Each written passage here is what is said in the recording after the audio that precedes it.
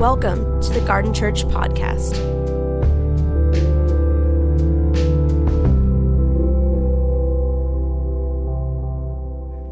Amen. Thank you, guys. Good morning, church. How are we doing, Grace and Garden? Sorry, go ahead. This is going to be awkward. You know what? We practice this. Yes. Perfectly. Not really, actually, but good morning to all of you. Hey, just so you know, we have not taught together yet. So this is our first time. So if you're new, welcome. We're all experiencing this for the first time today. My name is Darren, and I'm the lead pastor at Garden Church. And I am so excited to be here this morning celebrating the resurrection as one church together. Just so you know, everything about Christianity hinders on Easter Sunday. Karl Barth said, no empty tomb, no Christianity. We are here celebrating the fact that Jesus is alive and well. Yeah. Amen. That's right. The tomb is empty. Something has happened. He is risen. He is risen indeed. So this morning I woke up. It's what I usually do every day, wake up. And then, my daughter, she woke up earlier than she was supposed to, so I went into her room and I picked her up, and we like to snuggle in the morning. And so, it was Easter morning. So I was snuggling with her, and I said, Amelia, he is risen. He said, no, he don't. And I thought, all right, well, we have some work to do. And I was like, well, no, this is what you actually say. He is risen indeed. But here's the thing about that, is some of you here, that's an appropriate response. You hear this, you experience this worship seems so foreign, perhaps. You find yourself in here, and you think, what happened? Because all of these people around me seem to know something that I don't. And the thing that we know and that we want to proclaim is that the tomb is empty. But also, if you feel that way, if you think, like my daughter, no, he don't, let me tell you that is actually completely understandable. Now, if you want, you can turn your Bibles to John chapter 20. That's where we're going to be. There's some Bibles in the chairs in front of you. I'm sure you all have devices. You can see who's from Grace and from the Garden based on going like this for the Bibles. Oh, yeah. So there's Bibles under the chair, folks. Go ahead and grab those. That's right. And they're all the same color. They're blue. You'll find it. You can't search them the way that you can with a device, but I'm sure you'll get there. But in John 20, we see this beginning of the resurrection scene. And you need to remember this. The resurrection was completely and utterly surprising and unexpected. So that sense of he is risen and no, he don't is totally understandable. Read with me in John chapter 20, verses 1 through 2. Early on the first day of the week, while it was still dark, Mary Magdalene came to the tomb and saw that the stone had been removed from the tomb. So she ran and went to Simon Peter and the other disciple, the one whom Jesus loved, and said to them, they have taken the Lord out of the tomb, and we do not know where they have laid him. Mary Magdalene, the woman who has been faithful with Jesus all the way up to the resurrection, is here not entirely sure of what has happened. Her only explanation is that he has been taken. The resurrection is completely unexpected and catches these first people off guard. So if you're caught off guard this morning, that is a great place to be. Because what we're going to see this morning is we're going to see how the resurrection, the resurrected Jesus, meets us in our human experiences. How he meets us as we're missing the point, as we're grieving, as we're doubting, and as we need restoration. So hold on, because the tomb is empty. So good. Cue Darren. Here That's I come. Right. Here we go. That was a different transition. I like it. Hey.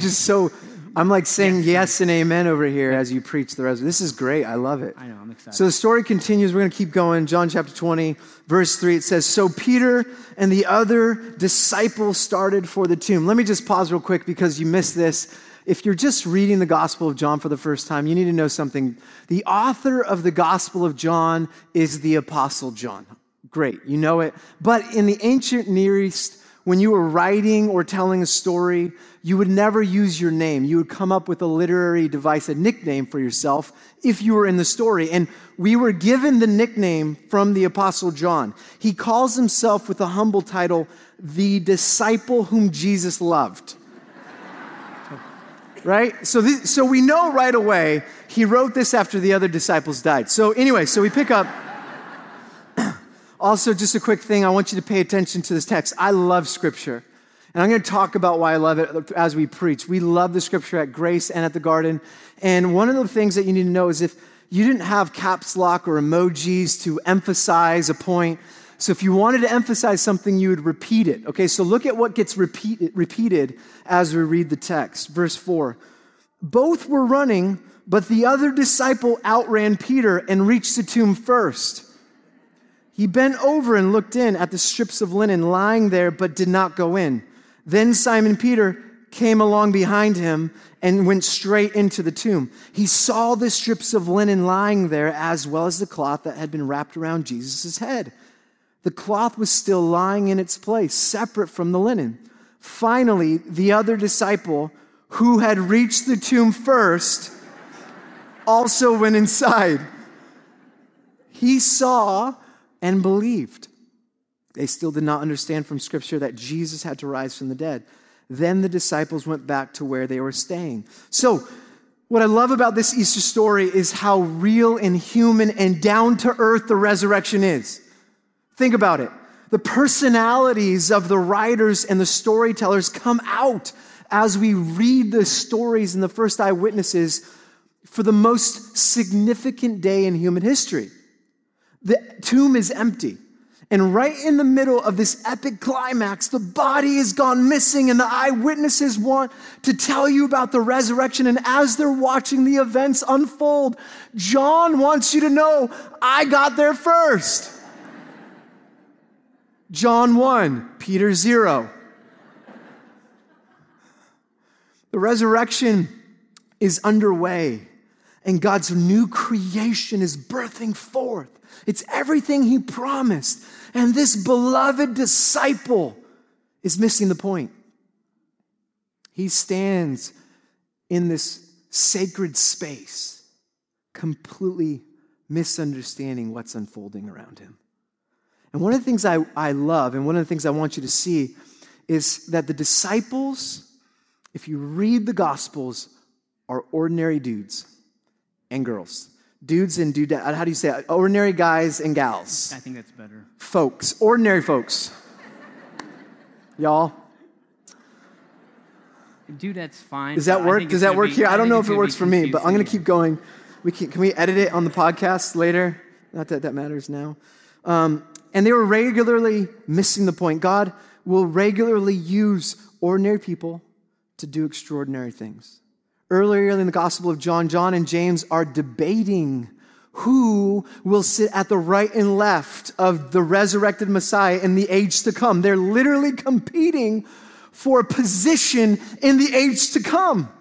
It's hilarious. You can't make this stuff up. They're regularly saying the wrong thing at the wrong time. They say one thing, you're the Messiah, and the next moment Jesus is saying you're blessed, and then the next moment he's saying, get behind me, Satan. It's hilarious. These guys are just ordinary folks. They're petty. They're competitive. There's a sibling rivalry, and they're continuing missing the point. And perhaps this is a great argument for the legitimacy of the Bible. If you were making this stuff up, why would you include the competition, the missing the point, getting it wrong? You would only include it if it in fact happened in history. And this is what I love about the Bible. It doesn't gloss it over. It doesn't edit it out. Right in the midst of this massive miracle, the resurrection, there's personal drama.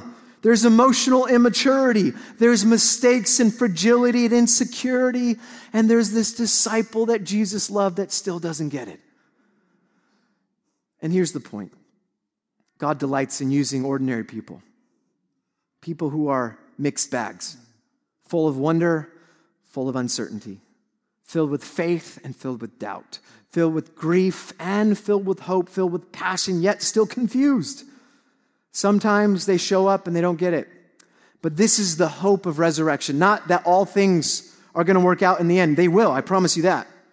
But hope that in the midst of my brokenness, in the midst of my failures, in my weaknesses, in my comparing, in my mixed motives, in my competing and missing the point, God still desires to use me for his purposes. And that God delights in the ordinary. God empowers you where you are, not where you should be, but exactly where you are, right in the mess of your life.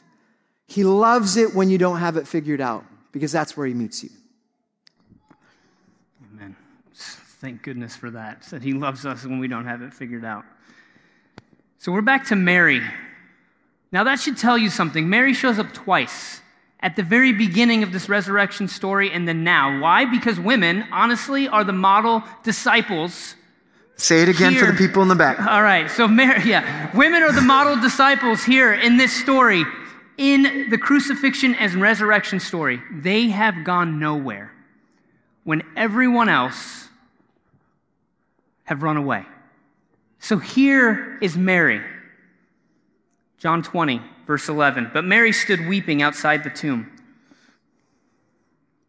As she wept, she bent over to look into the tomb, and she saw two angels in white, sitting where the body of Jesus had been lying, one at the head and the other at the feet.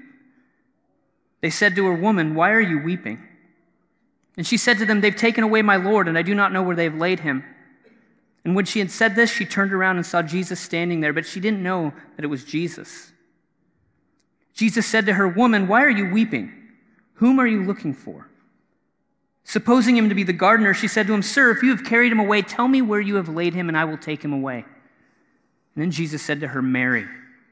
She turned and said to him in Hebrew, "Rabboni," which means teacher. Jesus said to her, "Do not hold on to me, because I have not yet ascended to the Father. But go to my brothers and say to them, I am ascending to my Father and to your Father, to my God and your God."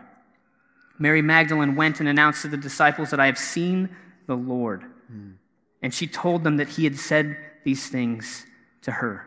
So let's slow down for a minute. Mary is at the tomb weeping.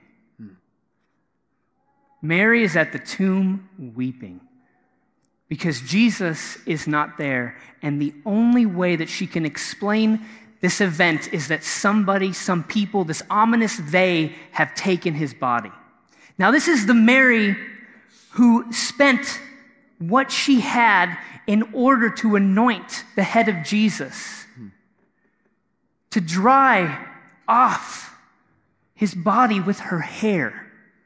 This is the Mary that was there when he died.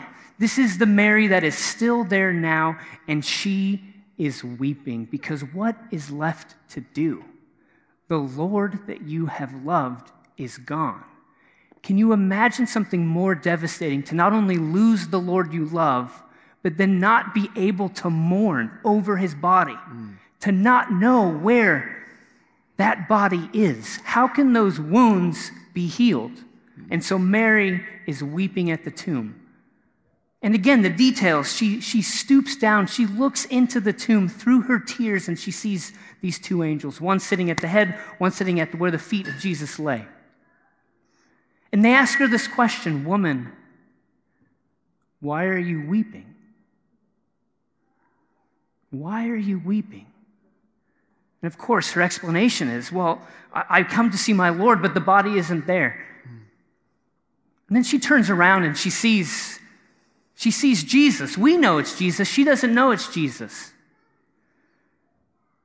She thinks it's the gardener. And this is what's so amazing. Mary is more right than she could ever know. Because isn't Jesus really the gardener? The one who plants the seeds, the one who nourishes, the one who causes growth to actually happen. She thinks he's the gardener. And again, she's right, but she does not know what she's saying. So then then the gardener asks, "Jesus, why are you weeping?" Second time, "Why are you weeping?" She thinks, of course, this gardener is the one who took the body of Jesus. Again, more right than she could ever know. Because his body has been taken. It's been taken up into new resurrection life. And she asks, "Where have you laid him?" And then Jesus, in the only way he can, says her name. Mary. Mary. And it's as if for the first time she can see. This is the Lord who died on the cross, who was put in the tomb, who she thought was lost, but is now in front of her, saying her name, Mary. And then she calls him teacher. Again, model disciple. Jesus is the gardener, but he's also the teacher that teaches us in the ways of the truth and the life. And then, of course, we know where it goes. He sends her to go tell the disciples what she's seen, what she's actually experienced. But here's where I want to pause, pull back, and ask you this. Are you weeping? Maybe not right now. We don't see the tears. But inside, are you grieving? Are you grieving the loss of the Lord you once knew, but feel so far away as if that faith has been taken from you? Are you grieving the loss of somebody that you've loved that death has stolen from you? Are you weeping? Because if you are, the good news is the resurrected Jesus meets you in your grief. The resurrected Jesus meets you in your sorrow.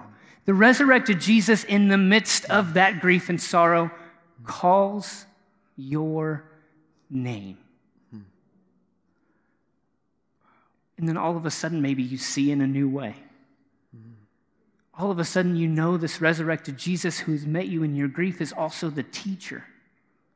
And the most wonderful thing here in this moment is that devastation and despair that Mary is feeling turns into incredible hope and possibility.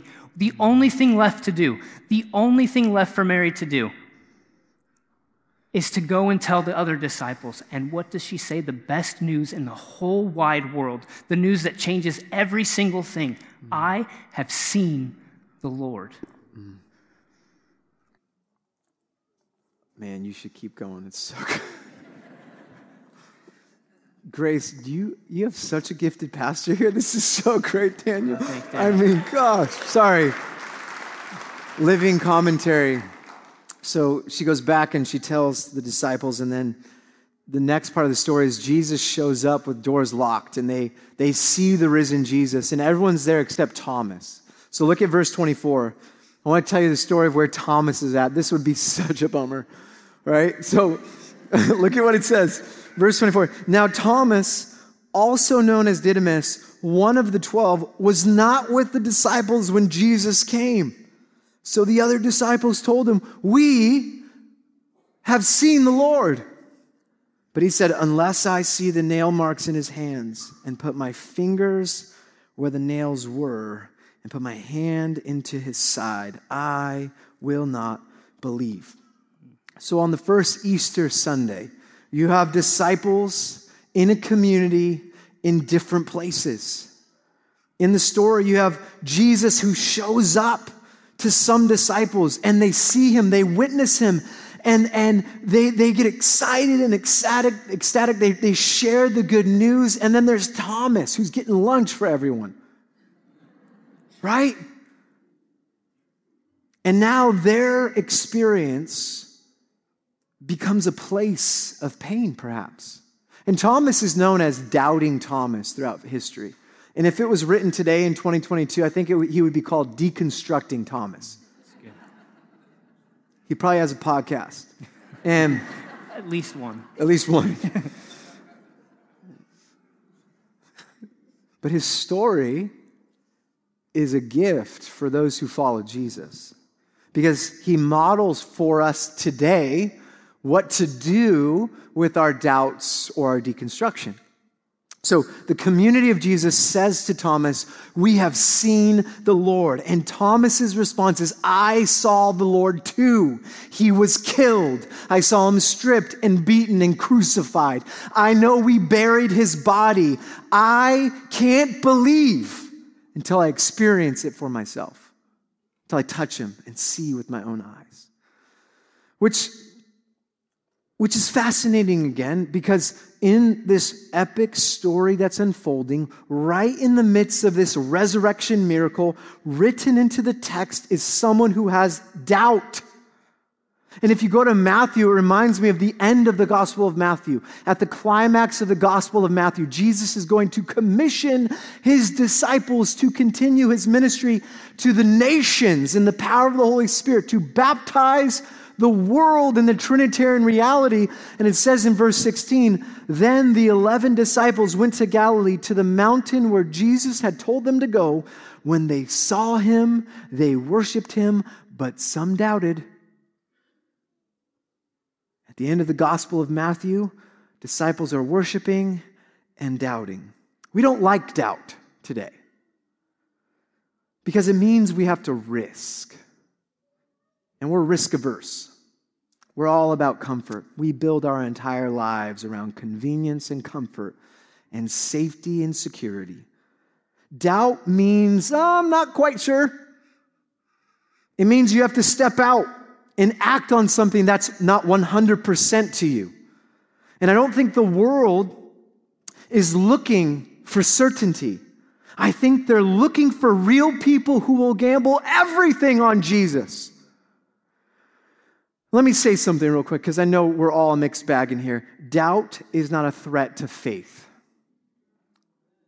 Doubt doesn't threaten faith or truth, for that matter.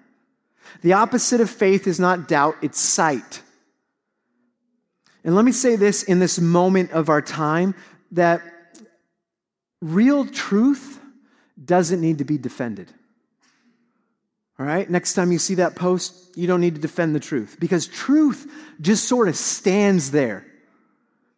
And if you just give it enough time, truth will just remain. You don't have to argue truth. It is or it isn't. And if it is, then it's truth. And Jesus is truth. And so truth doesn't need to be defended in the same way that faith can exist or coexist with doubt. And biblical faith allows for questions and concerns and uncertainty and deconstruction. Let me just say this too. There are times in the church when we need to deconstruct our faith so that we can reconstruct our faith around the biblical revelation of Jesus. So many of us have been disappointed by institutions, by communities, by pastors, leaders, friends who are in the church or churches you went to. And that pain, that disappointment leads to doubt. It leads to confusion and misunderstanding, misplaced expectations. And if there's anything we could say over the last 2 years, it's that the division we've witnessed in the Western church, we need to deconstruct some things. Do you agree? The problem is this. When we doubt and have deconstruction today, we often leave the communities we're a part of. We disassociate, we disconnect rather than press in. And look, Thomas is the model for doubt and seasons of deconstruction. Let's read what he does. Verse 26. So the story continues. He's our model for what to do with doubt and deconstruction. Verse 26, it says, a week later, his disciples were in the house again, and Thomas was with them. So just pause. Now he's there, praise the Lord. Though the doors were locked, Jesus came and stood among them and said, peace be with you. He already said that earlier to the other disciples, but look at what Jesus does. Then he said to Thomas, put your fingers here. See my hands. Reach out your hand and put it into my side. Stop doubting and believe. Thomas said to him, my Lord and my God. Then Jesus told them, because you have seen me, you have believed. Blessed are those who have not seen and yet have believed. Thomas is a model for doubt and deconstruction. What does he model? Well, first of all, As Thomas is struggling with his questions, he's wrestling with his faith, where do you find Thomas a week later? With community. It could have said a month later, a year later. Thomas models for us that he takes his wounds, he takes his disappointment, he takes his personal experiences, misplaced expectations, and he stays with the community. He says, I will not believe until I experience it. And Thomas holds on to his doubt, but he holds on to community. Or I should better say, the community holds on to Thomas and creates space for his doubt. And as a result of both experience renewal. The gift of the doubting Thomases or the deconstructing Timmys or whatever you want to call them is renewed faith. You see, in our world, deconstruction plus isolation leads to disassociation and unbelief. But deconstruction plus Jesus-centered community equals renewed communities and renewed faith. The gift of Thomas's doubt is there's a second reveal. Jesus shows up again, and notice what Jesus does with his doubt. He doesn't say, shame on you, Thomas. He says, no, I'm going to go right where you need me to go. This is what we keep seeing. Jesus keeps meeting each disciple where they need to be met. Community is not dragging people to a new experience. They're holding space for their experience, and Jesus meets them where they are. Just give it time. Give it time. Give it time. Jesus sees the doubt, enters into it, and says, touch me here. See for yourself. I am He. We need each other. Can I get an amen? Amen? We need community to hold us up in seasons of faith. Just this week, I heard a story from a mom in the Garden.church. She sent a text to our kids pastor, Pastor Alex. She's a mom of 4 kids and has a 5th grader, and she serves in our kids ministry. And Pastor Alex leads a small group for 4th and 5th graders during the week. And she sent this text. She said, hey you, I'm just going to read it as it is. Hey you, I got some uninterrupted time with my 5th grader last night. Rare in a house with lots of kids, am I right? Emoji, smiley face. We were reflecting on the day, and she said, Mom, before we started going to the garden, it was really hard to believe in a God I can't see. But it's not hard anymore. There are no words, Pastor Alex. We had been praying through that and asking tough questions since 2nd grade. That's when she first shared her struggle with faith. And there it is. Thank you, Jesus. So here's a mom, for all you parents out there, here's a mom of a 5th grader who for 3 years have been working through questions of doubt, questions of faith, the challenge of believing in a God you can't see as a 2nd, 3rd, 4th, and 5th grader. And now in the midst of this community where the family keeps going to church, showing up, they're wrestling through this. The 5th grader goes, oh, you know what? It's not so hard anymore. It's good news. A few years ago when we had our first son, my wife and I went through a really dark season. Our son almost died in the hospital of RSV, and we struggled afterwards with all sorts of issues. It was a dark time. We dealt with depression, anxiety. We were afraid of all sicknesses. This is before COVID. We wouldn't let anyone into our home. It was a very challenging season. I was on a leave of absence. Nobody could come into our home because we were afraid of our boy getting sick. If you've ever struggled with a loved one who's almost died because they couldn't breathe, you know what that does to you. But the effects of it was worse. We were reeling with all sorts of questions of his future health and how do we navigate this. And I remember one day we got a knock on the door from one of our elders, one of my best friends, and he brought a bag of gift cards and prayers that were written down by our church. And my wife and I sat, as we shut the door, we wouldn't let him in, and we read... Thank you so much. You don't have a mask. They're not really invented yet, but you'll wear it later. And we sat there weeping. Weeping. It was a defining moment. It was the moment hope came back into our home. We knew we weren't alone. and that there was a community around us, and that moment renewed our faith. We need community. Thomas needed community, and the community needed Thomas. And the reality is, the context for discipleship is community. And when we're honest with our questions, those questions often produce renewal of faith for the whole community.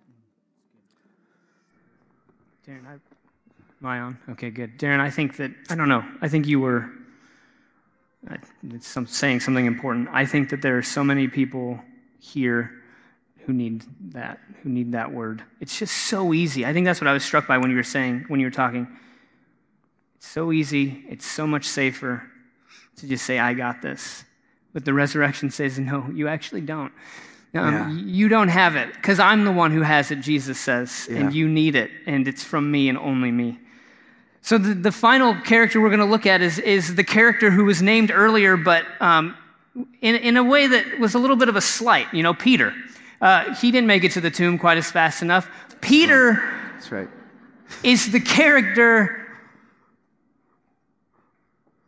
He's the one who, it makes sense that this is the last one. It's like one of the final things that Jesus needs to take care of. Mm. I mean, we know this Peter. Before Peter was the apostle who would preach that incredible sermon at Pentecost where like thousands and thousands of people would be saved, was the Peter who was the disciple who, when Jesus needed him most, he denied that Jesus 3 times.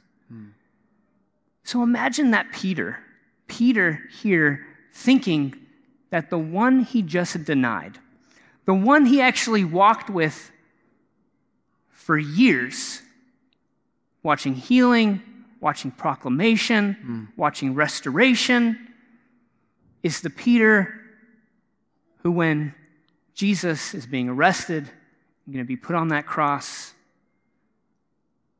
denies Jesus 3 times. No, I don't know that Jesus. I don't know who that is. No, I'm not one of his disciples.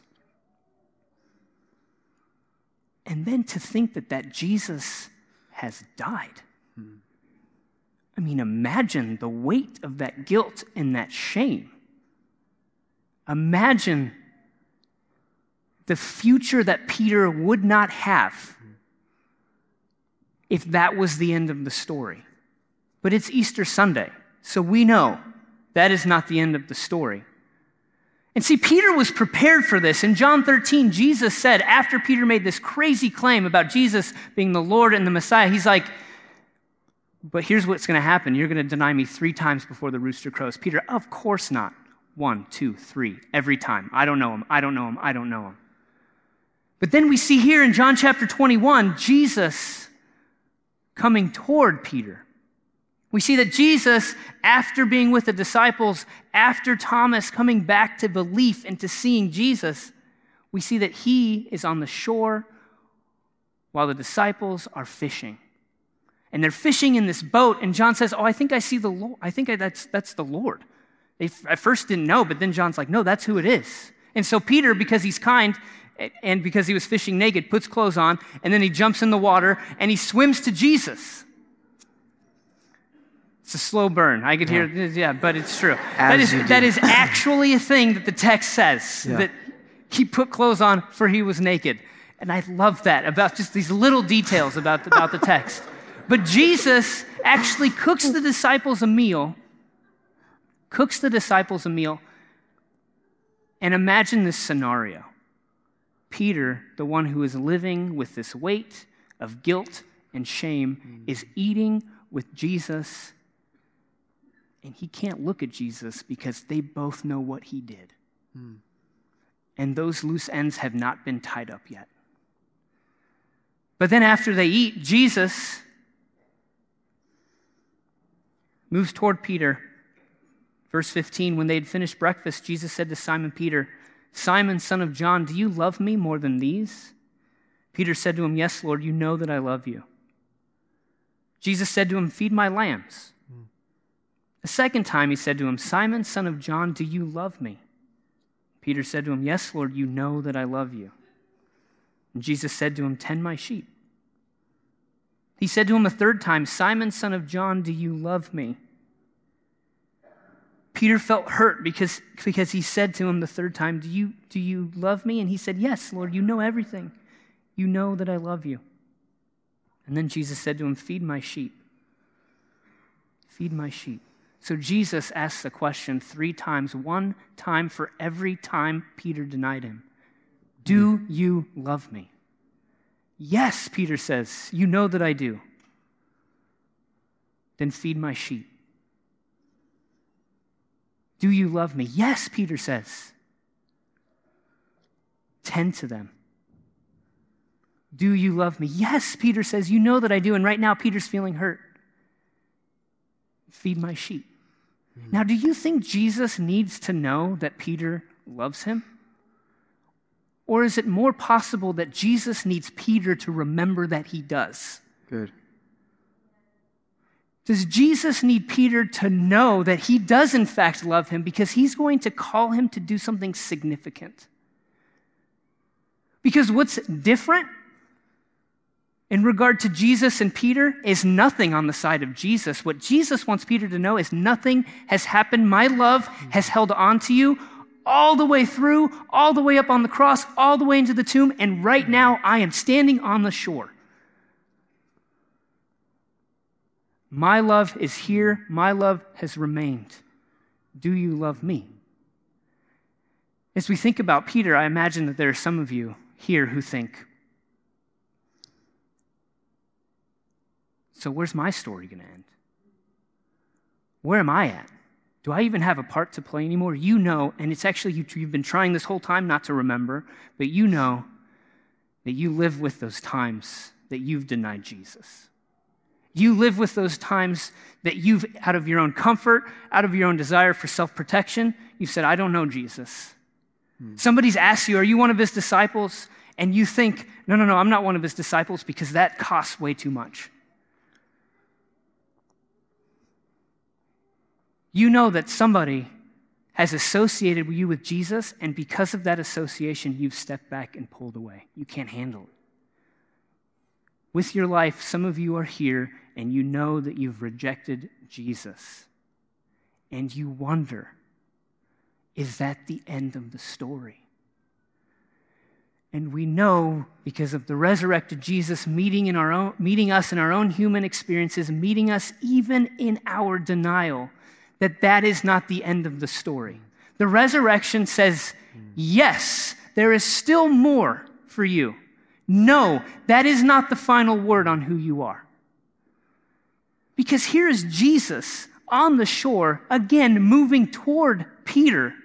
Peter, out of just a desire and being crazy, jumps into the water and swims to him and has no idea what is coming to him.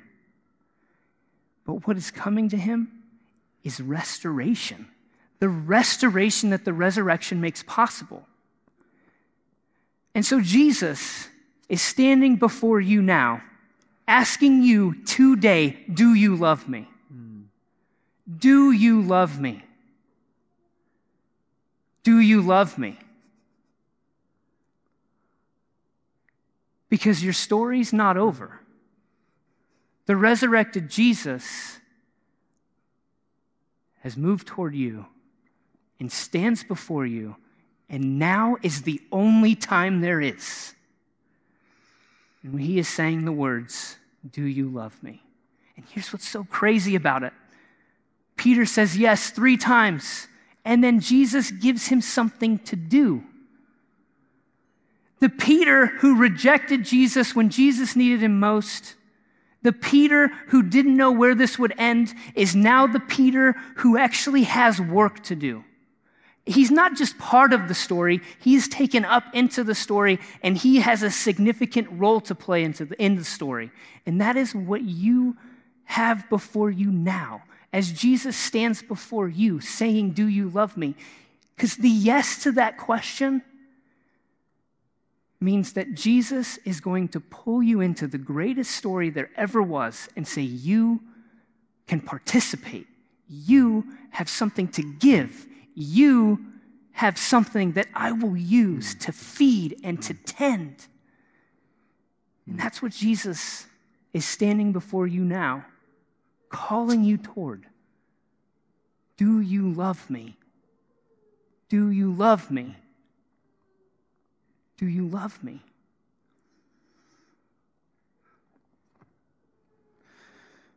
These are all great stories, and I think the problem with church today, if I could be real honest, Grace and Garden Church, is that we've settled for a powerless church. We're like, oh yeah, okay, I've missed the point. Great, use me. Oh, I'm grieving. Cool, I'm going to be like Mary. Oh, I have some doubts. I have a podcast. I'll deconstruct. Or yeah, I need restoration. Sure, I love you, Jesus. I'm going to do it on my own strength. The reality is this. We now have resurrection power.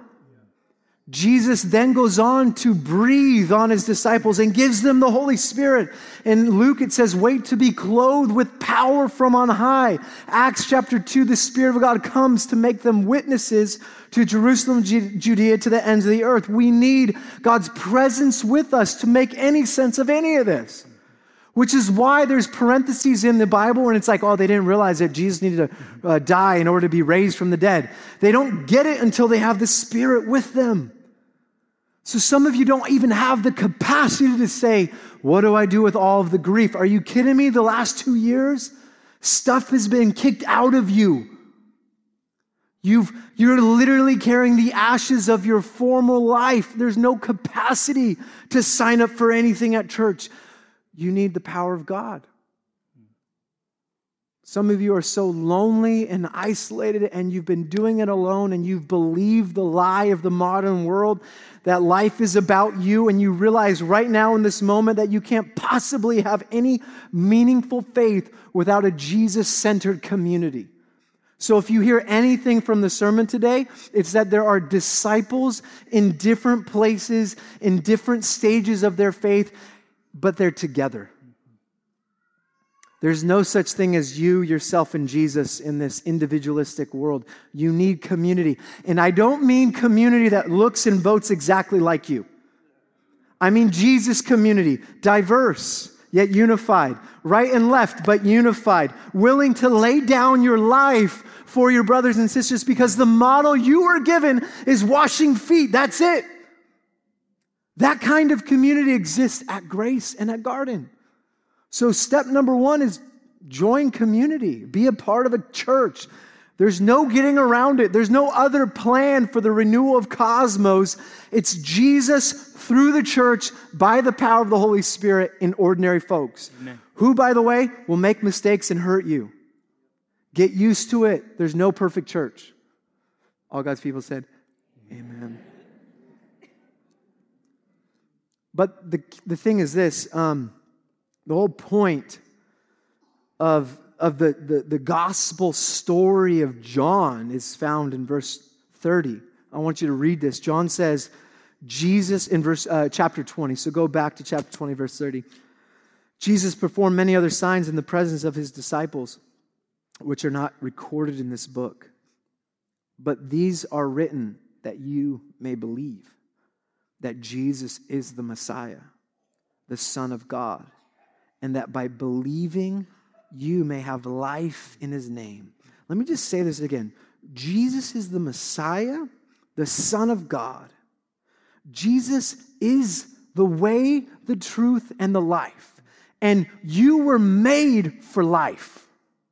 You are made to live in a way that reflects harmony. Shalom is the Hebrew word for this idea. You were designed to live in perfect, loving relationship with God, with your real self, with each other, and all of creation. This is how the story begins. And the way that it worked is through relationship with God. But we chose to go away from God's desire and heart, according to Genesis 3, and we've lived outside of God's desire. And what came as a result of our choice is sin, brokenness, pain, sickness, anxiety, depression, COVID-19, war in the nations. All of that is the result of our brokenness. But let me tell you something. The Christian story is the story of all of the cosmos being restored, reconciled, renewed through the power of Jesus, through ordinary people like yourselves.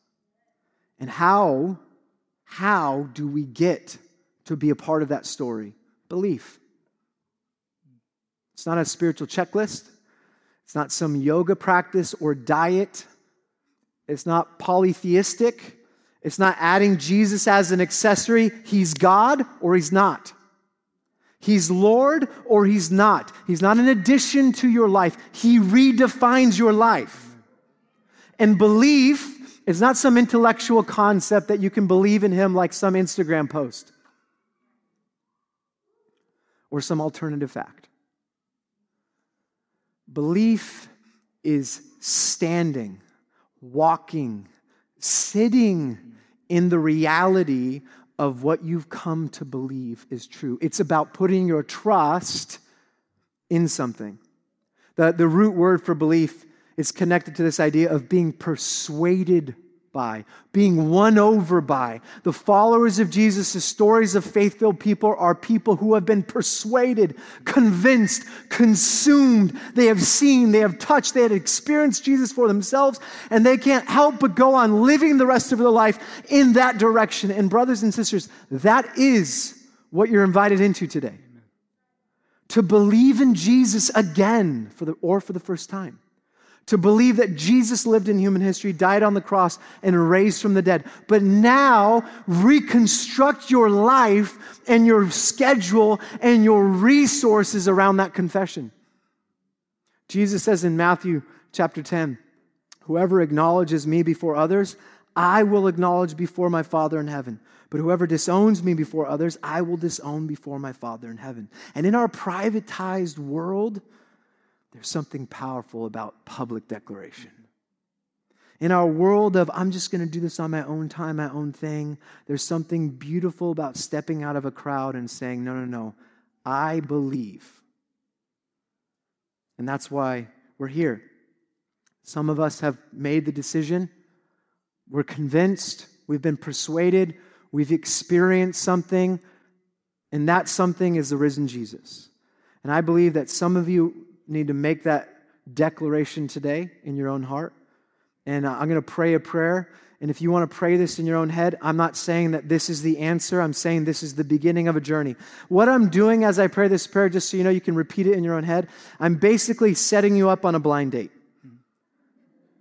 And I mean that sincerely. Like, I don't know what you're going to get. I've seen Jesus. You got to experience him for yourself. So why don't you just close your eyes? I'll pray this prayer. This is for some of us. Look, I know most of you have been faithful followers of Jesus for a long time. And maybe pray this as a renewal of what you believe in your own heart and head. And this is something I wrote. It just says, Jesus, I want to surrender my life to you today. Either again or for the first time. I confess that you are Lord and you are King. Thank you for living a perfect life, for dying on the cross for my sins. Thank you for rescuing me. Sorry for all the ways that I've blown it. Thank you for your forgiveness. Come into my life today and fill me with your Holy Spirit. Help me to follow you for the rest of my life. And I pray this in the name of the Father, Son, and Holy Spirit. Amen.